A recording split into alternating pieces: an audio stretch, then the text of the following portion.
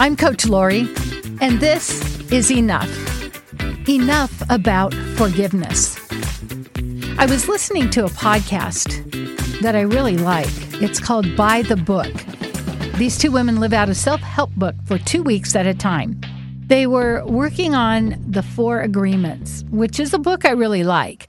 And they seemed to like it until they got to the point where it talked about forgiveness.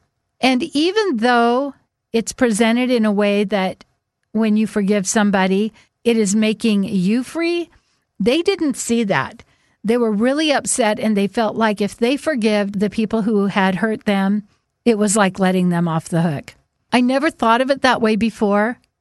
And I tried to think of this option and think about, well, what is another way to say it? But the truth is, when we do not forgive somebody who's hurt us, they take up space in our brain. They take up room in our heart, and they hold us hostage. There was a person I had been struggling with and had felt very hurt by, and I made a decision to forgive this person. In the past, when I had been at some place and that person had been there, I had just got all tense and, there that person is. And now, because I have chosen to forgive that person, if I go somewhere and they are there, I don't even notice. I don't have any tugging on my heart. I don't have any anger. The way they behaved was not okay.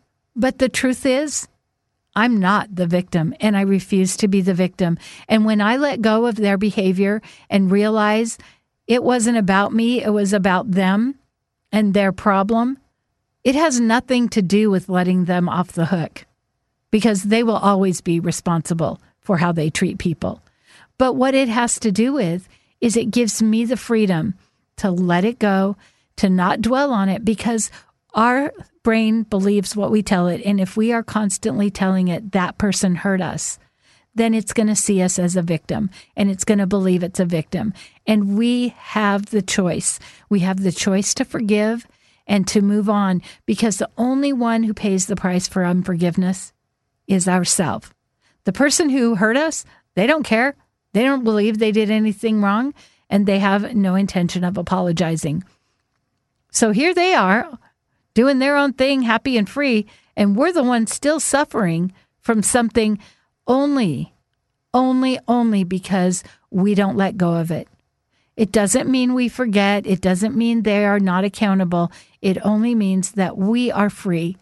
There is such a freedom in forgiving and letting go. And sometimes we forgive and then we get all riled up again, and then we forgive again.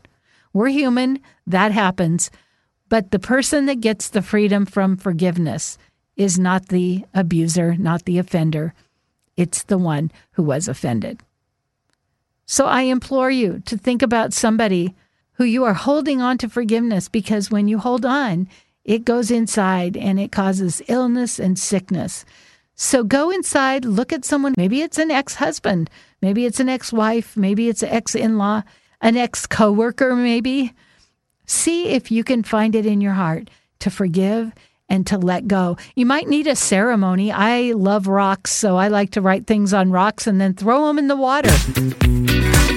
It's sort of like it's gone, it's washed away. If you want to know more about coaching, check out my website, CoachLori.com.